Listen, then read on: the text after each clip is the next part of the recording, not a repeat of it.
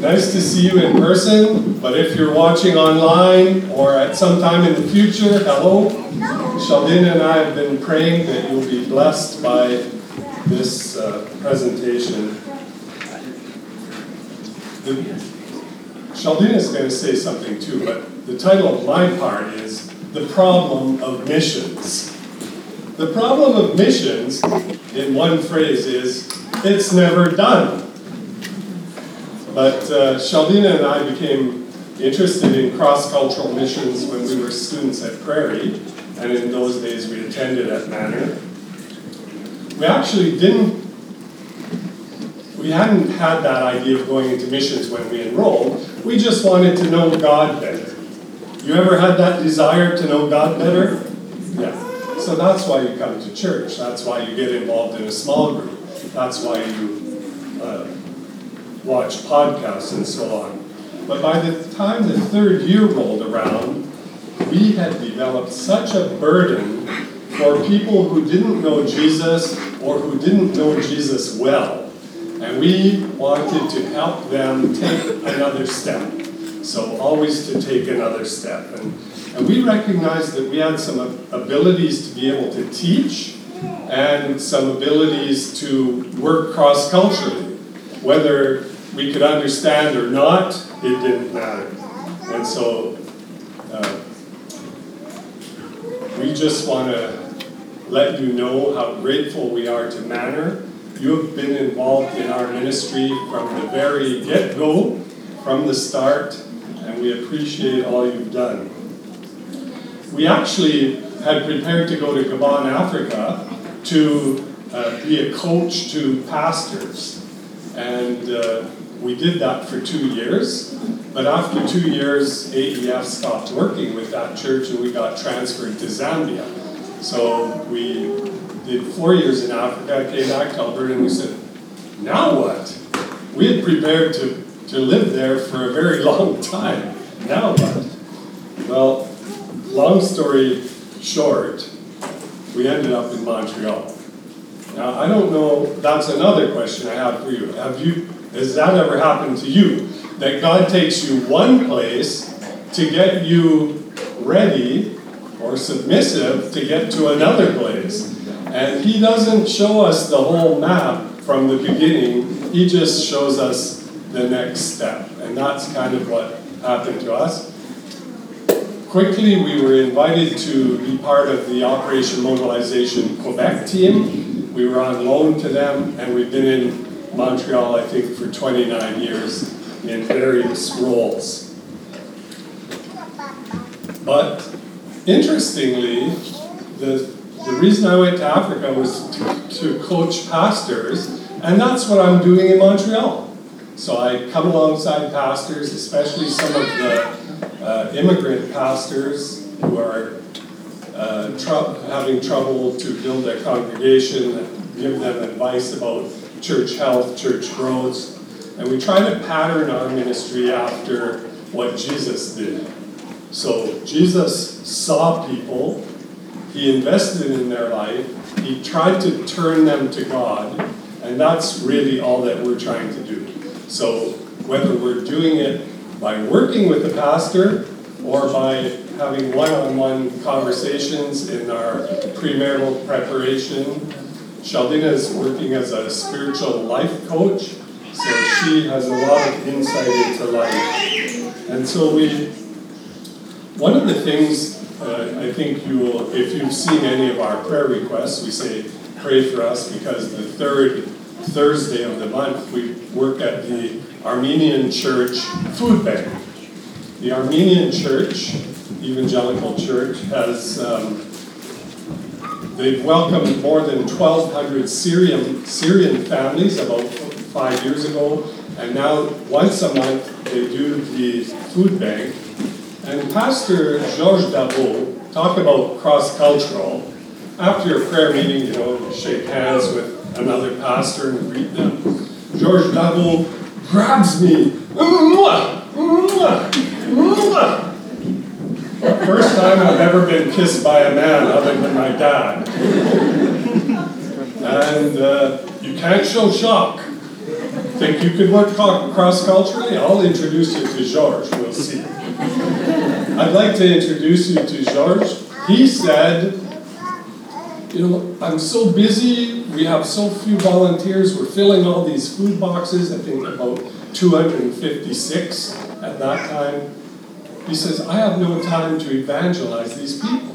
He's an evangelist. I said, we're workers, we can fill boxes to free you and your team up to do evangelism. And so I'd like to introduce you to Georges. Pastor Georges. I'm Pastor Georges Dapon, pastor to the First African Evangelical Church. And each month we give food, we have Syrian people, refugee here. And I would like to say a special thank to my sister Sheldina and my lovely brother Camden to all the help that they give us every month. We love you, we pray for you, and God bless you more and more. Thank you.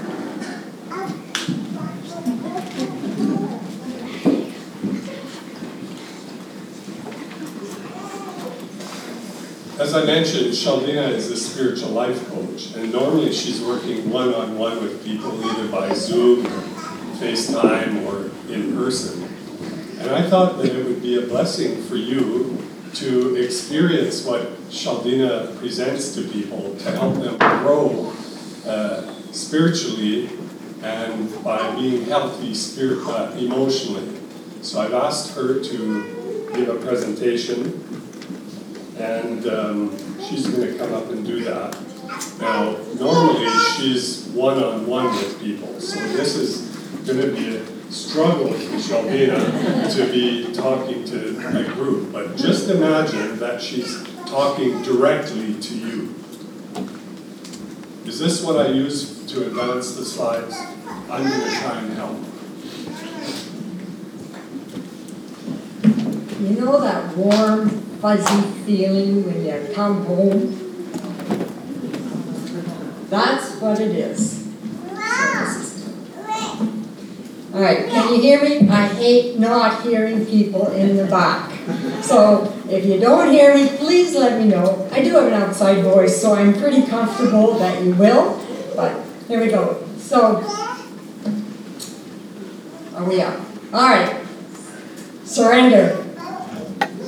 What happens to your physical body when you hear that word? Surrender.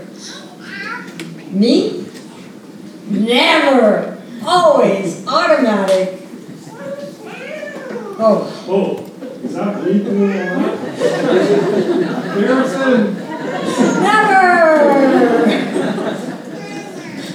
Never. I figure that that's my first reaction always because I grew up with 5 brothers. And I'm sure that's what I was saying. Never. But where do I get this word surrender from? I get it from Romans 12. Verses 1 and 2. I urge you, brothers and sisters, in view of God's mercy, to offer your bodies as a living sacrifice, holy and pleasing to God. This is your true and proper worship. Do not conform to the pattern of this world, but be transformed by the renewing of your mind. I first remember this verse from high school at the Prairie Chap, and I thought it was a great verse from the King James Version. Brethren, offer your bodies as a living sacrifice. Totally excludes the sister, so I liked it. But what is a living sacrifice? We certainly don't think much about sacrificing today in our country. We have all we need. I do sacrifice calories in one area so I can eat something else in another area. But Paul tells us to surrender our whole being as a living sacrifice every day, every minute. Is that possible? When we sacrifice our bodies, it's everything.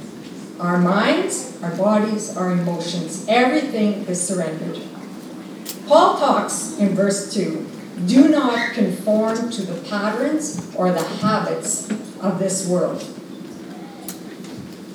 Paul put it this way, I love God's law with all my heart, but there's another power within me that is at war with my mind.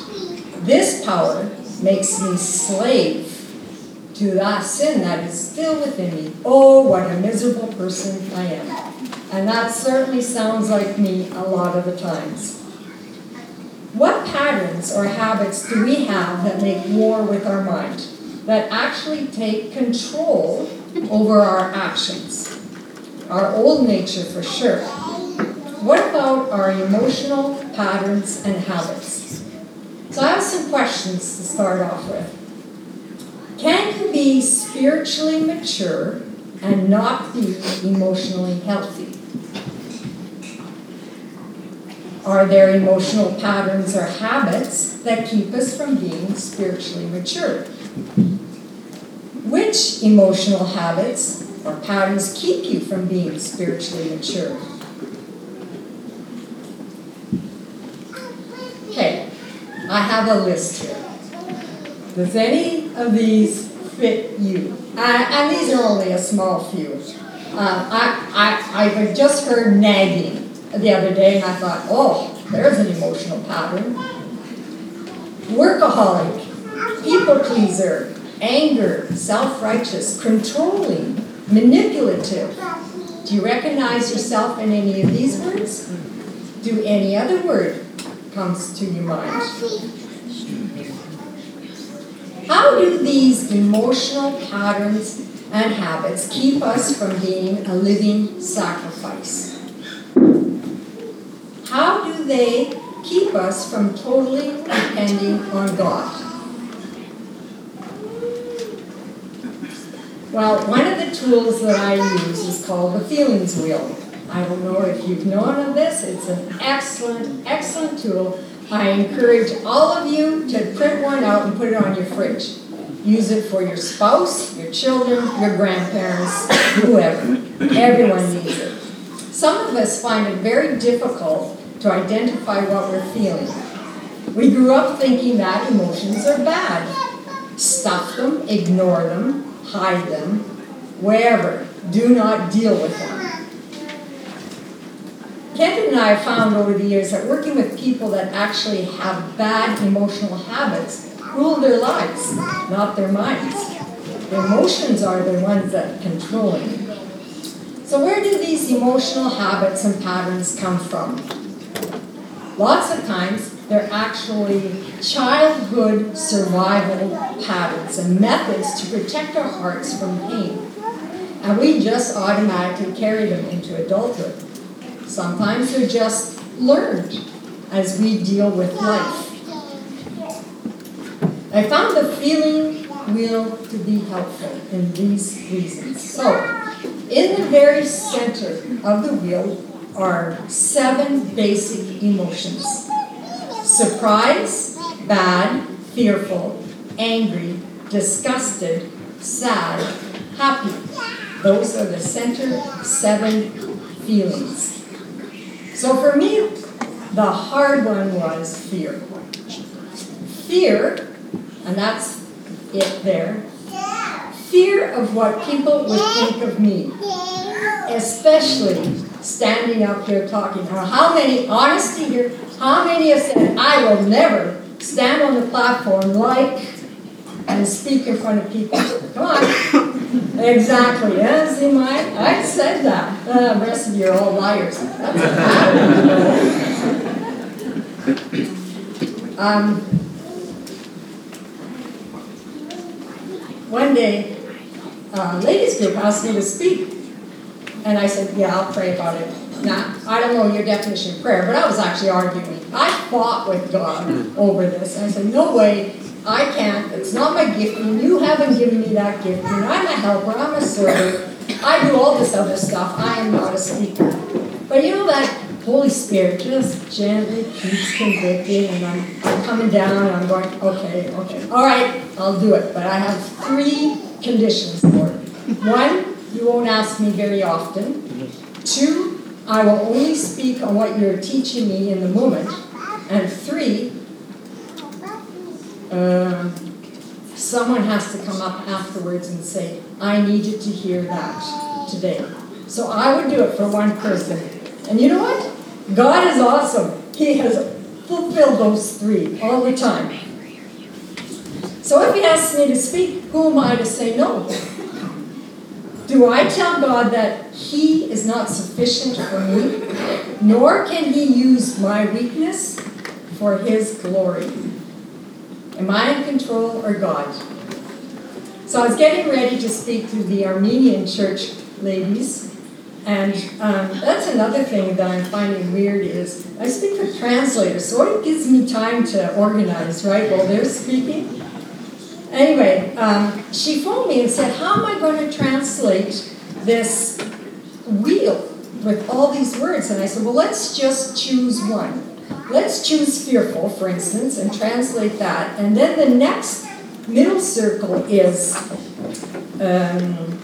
scared, anxious, insecure, weak, rejected, or threatened. I said, okay, well let's take insecure. I said, translate that one. And then on the outside one, it goes to 2. I chose, so it was inadequate and inferior. So she does that.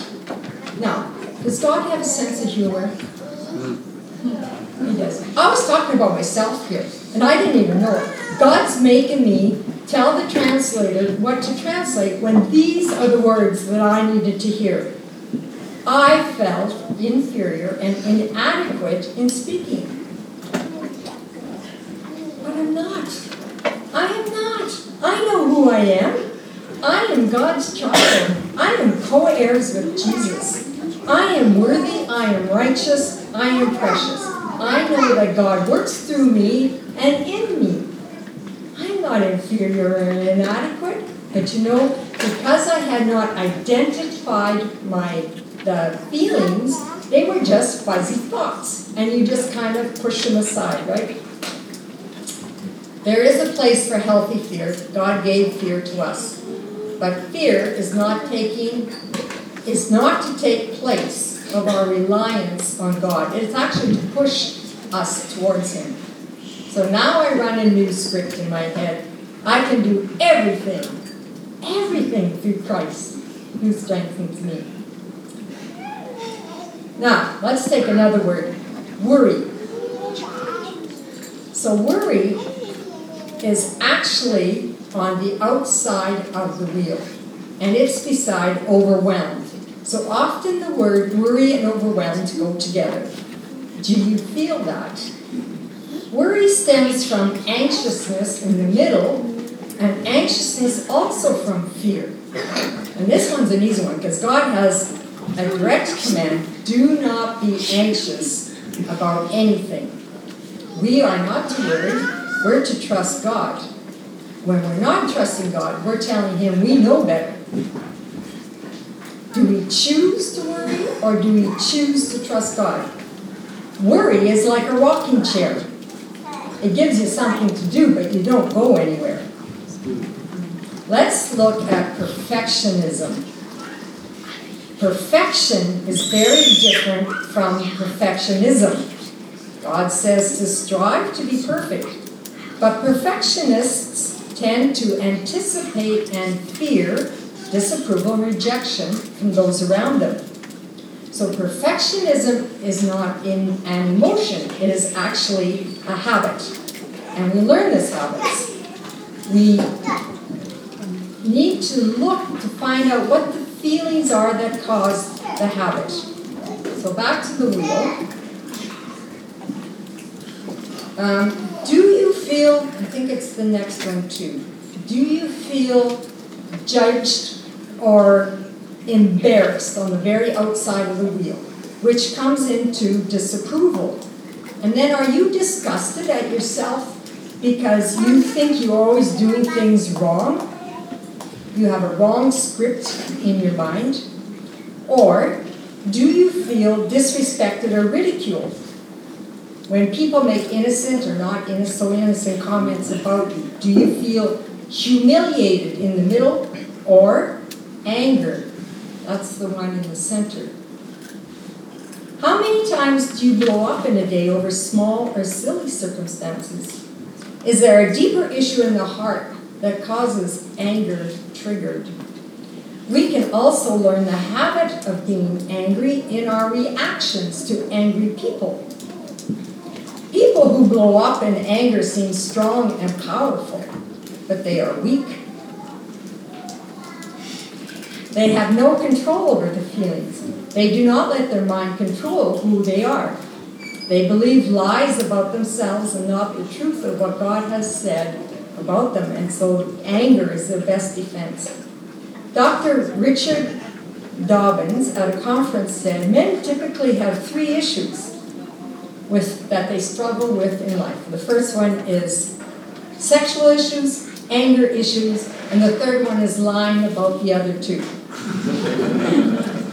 Now, for those of you who know me, I do love picking on men, but we women, we have our own habits that need dealing with too. You'll also notice on that the anger section is almost as big as the happy section for the amount of feelings that we have. So that needs to be addressed. Okay, I got digressed. Let's go back to perfectionists. The question is, what is trying to be hidden so that we are loved for who we portray ourselves as, but not for who God says we are? The old script is, I need to be perfect to be loved. The new script is, yet to all who did receive Jesus, we who believe in his name, Jesus gave the right to become children of God, children born of God. We are loved. You are loved for the sole reason that you are God's child. That's it. You don't need to prove anything. I love you for that very reason. So, do we choose to continue in our habits and patterns, or do we let go and experience healing and love from God? Feelings are good. God gave them to us. They help us protect ourselves, help us enjoy life, and most importantly, help us have an intimate relationship with God. Unhealthy habits keep Jesus from being centered in our life, and they keep us from surrendering our will to his. Let us be transformed by the renewing of our mind. How do we do that? Have you ever felt this way? Oh, how do you get off? Stop the wheel? Well, from Philippians 4, 6-9 is a very familiar passage. And you'll recognize it as I start to read it. But it's Paul's 8-step program to changing our patterns and habits. So the first step, do not be anxious about anything. Acknowledge your emotional pattern and habit. Ask someone else what it is you can't figure it out, because I want you to know that there is actually an inability to see or hear your own emotional habits sometimes. You are not a bound person trying to get free, but a free person fighting bondage. Step 2, in every situation, be aware of the circumstances around your trigger points. Resist negative thought patterns. Change them to a new thought pattern. Step 3, by prayer and petition. You cannot change on your own. First of all, you need the Holy Spirit. Second of all, be vulnerable and open. Vulnerability creates intimacy. And when you open up to your trusted ones, you become closer together. With thanksgiving, thank Jesus for his work in your life and for what he will do more in your life. You cannot think thankful thoughts and negative ones at the same time.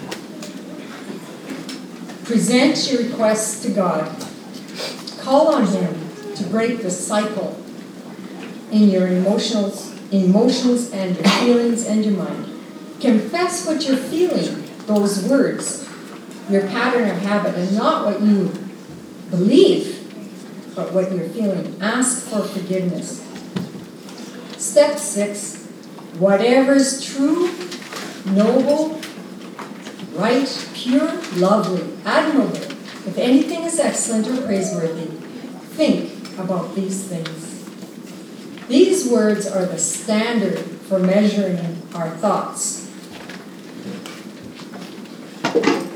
We choose what we want to think about. Do we let our feelings evade us? Do you let your feelings take over?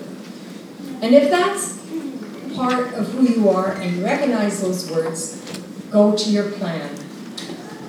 Okay, what's the plan? Have a verse ready, a favorite song, words of thanksgiving, something to break that thought pattern.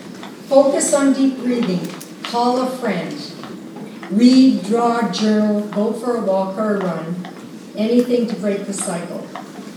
So Wednesday before coming, I was feeling overwhelmed and I could feel that panic starting to come up. And I knew what was happening. And so I was sitting there praying and Ken says, let's go to watch a ball game. And I said, are you serious? Do you not know? I didn't say that. In my head I said that. Do you not know how much I have to do? I said, yeah, he's right. So I went to a ball game. And being outdoors, watching fun, enjoying it, God broke that cycle. And I went home refreshed and renewed. And I was able the next day to sit down and do things, prepare the house, whatever needed to be done. It broke the cycle. And that's what we need to do. Step 7, put it into practice. And that's going to happen maybe many times a day. Let's take worry. You're sitting in that rocking chair, worrying for whatever it is that's important. And how we break the cycle. Imagine yourself in your mind's eye. You get out of that rocking chair, you kneel in front of it, and you pray for that issue. Then you get up, get that rocking chair, and you hand it to Jesus. Do this in your mind. Do it many times a day to break the cycle of worry so that you can trust Jesus. Let your small group know, your close friends, what you're going through so that they can pray for you and encourage you and help you. We are not independent of one another. We need each other. Step 8, and the peace of God will be with you. This is a promise. Look for it. It's there. The Holy Spirit gives peace in you. It takes time to see change happen, but it does. It's a process. It's a journey. Therefore, I urge you, brothers and sisters, in view of God's mercy, to offer your bodies as a living sacrifice, holy and pleasing to God. This is your true and proper worship. Do not conform to the pattern or habits of this world, but be transformed by the renewing of your mind. Working on your heart and mind is actually our true and proper worship. God does not want our good activities. He wants our hearts and minds. And do you know how often God has said this in the Bible? And this morning I was reading Psalm 147, 10 and 11. His delight is not in the strength of a horse, nor is his pleasure in the legs of a man. I mean, who could imagine that one? But the Lord takes pleasure in those who fear him, in those whose hope is in his steadfast love. He wants our hearts and he wants our minds. Are you willing to let go of the pattern or habits that you've been thinking about this morning so that you become emotionally mature and healthy? Are you willing to choose to decide to trust God for his healing in your life? Do you want to have spiritual maturity? Surrender. There's no other place that is better than being on the altar with God. It's the power of the Holy Spirit that gives us freedom. It's not easy, I in my own life have said, I'd rather be picking rocks out in the sun than working on emotional work. But the joy and the freedom afterwards is amazing. But it's by God's mercy that we have the ability to offer ourselves as a sacrifice. Surrender. Let me just pray before I leave. Our Lord Jesus, you are a perfect example of surrender to the Father. And we thank you for your unconditional love for us. And Father, please forgive us when we believe lies about our identity and who we are that are not the truth of what you have told us. Wherever we are in our emotional ways, our habits and our patterns, give us the grace to let go. Today we yield to your love, and we offer you our love in return. Thank you for all whom you've touched this morning, and I ask that your Holy Spirit would fill them with love and strength to take the next steps in being healed. Help each one of us to become whole and free as children of our Heavenly Father. In Jesus' name I pray. Amen.